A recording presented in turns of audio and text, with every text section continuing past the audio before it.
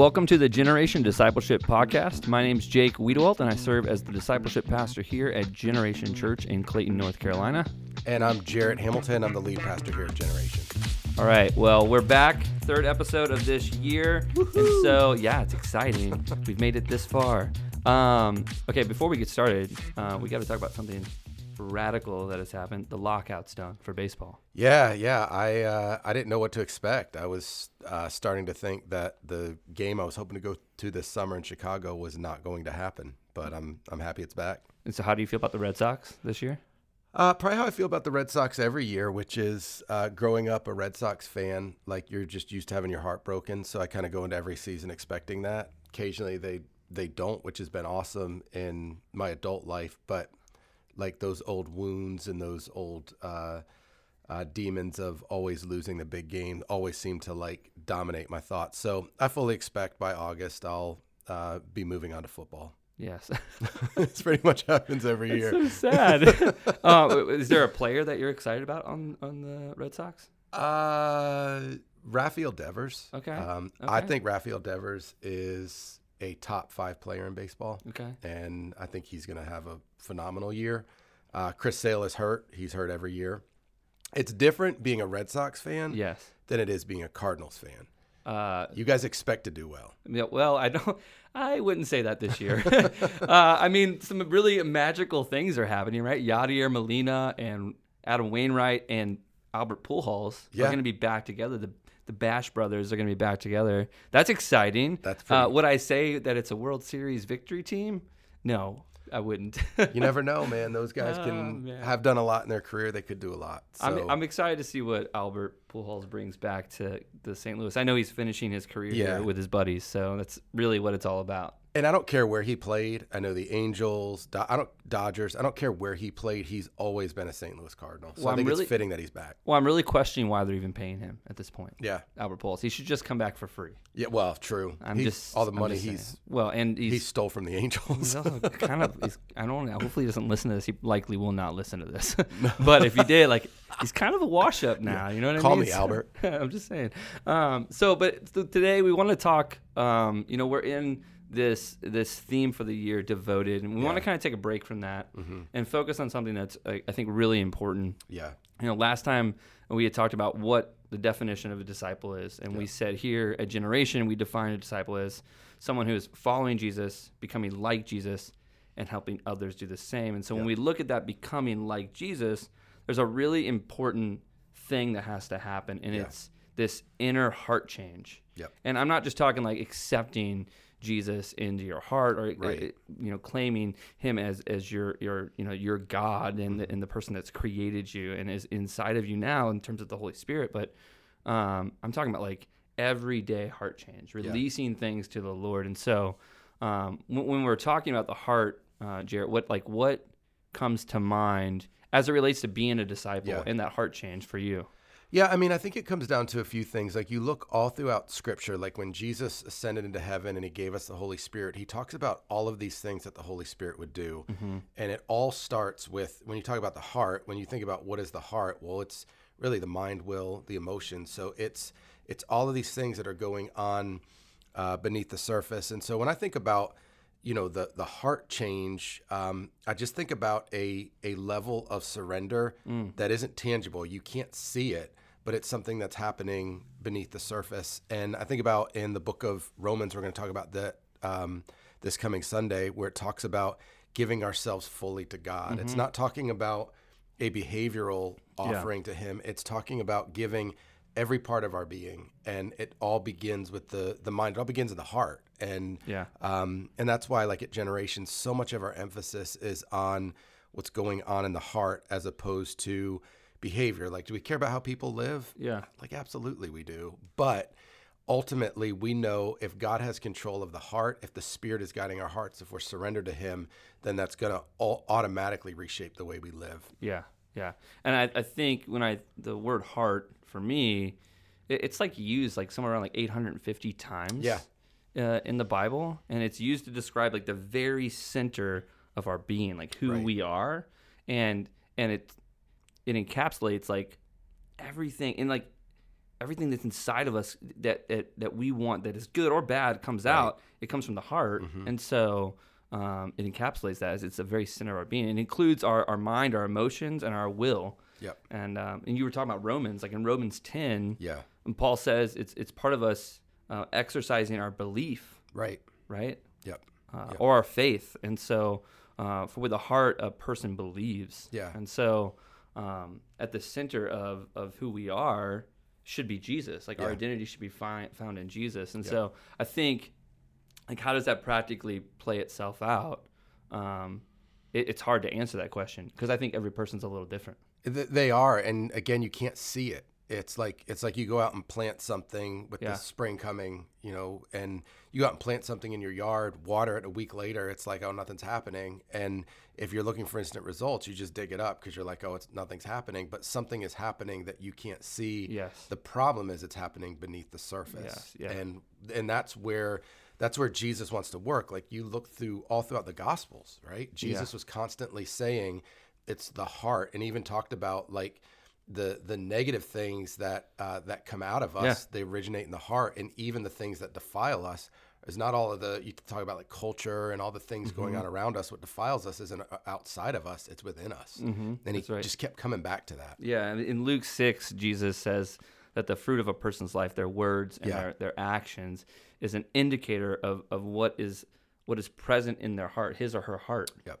And it even says, Luke 6:44 and 45, each tree is known by its own fruit, and out of an abundance of the heart, his mouth speaks. Yep. So regardless of what we know in our heads, the fruit of our lives is determined by what we believe in our hearts, and and then what comes out of that, right? Yep. And so we may know God is great and in control, and maybe we even affirm his sovereignty publicly or in our own minds and his power, yet we forget that. And so what we know starts to like derail itself. Like, what we know does not align with what we believe in that moment. Right. And so, and I think like you say this, you've said this term before, and maybe I'm going to mess up the order of it, but know, believe, do.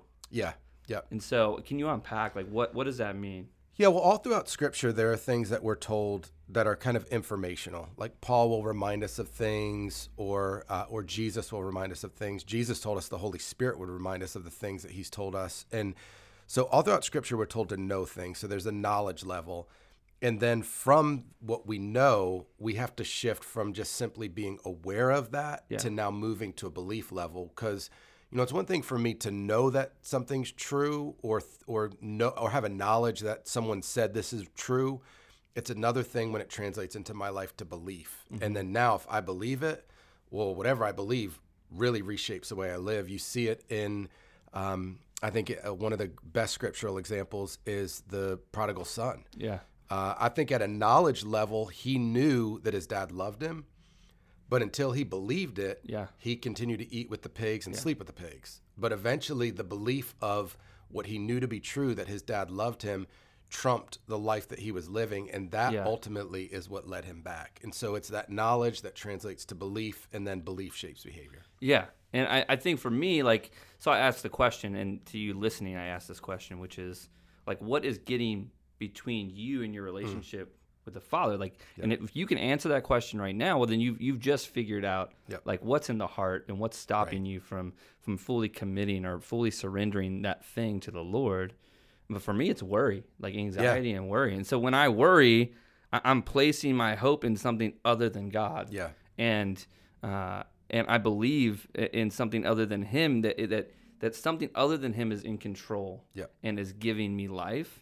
And Paul's assessment of that is radical, that we have misplaced belief. And he says that in Romans 1:25. We talked about this a little bit. We've exchanged the truth about God for a lie, and worship and serve the creator rather than the creature rather than the creator. And so by placing our faith in something other than God, it gives us it gives us this misplaced hope, this misplaced, and even sometimes misplaced trust, depending on what it is.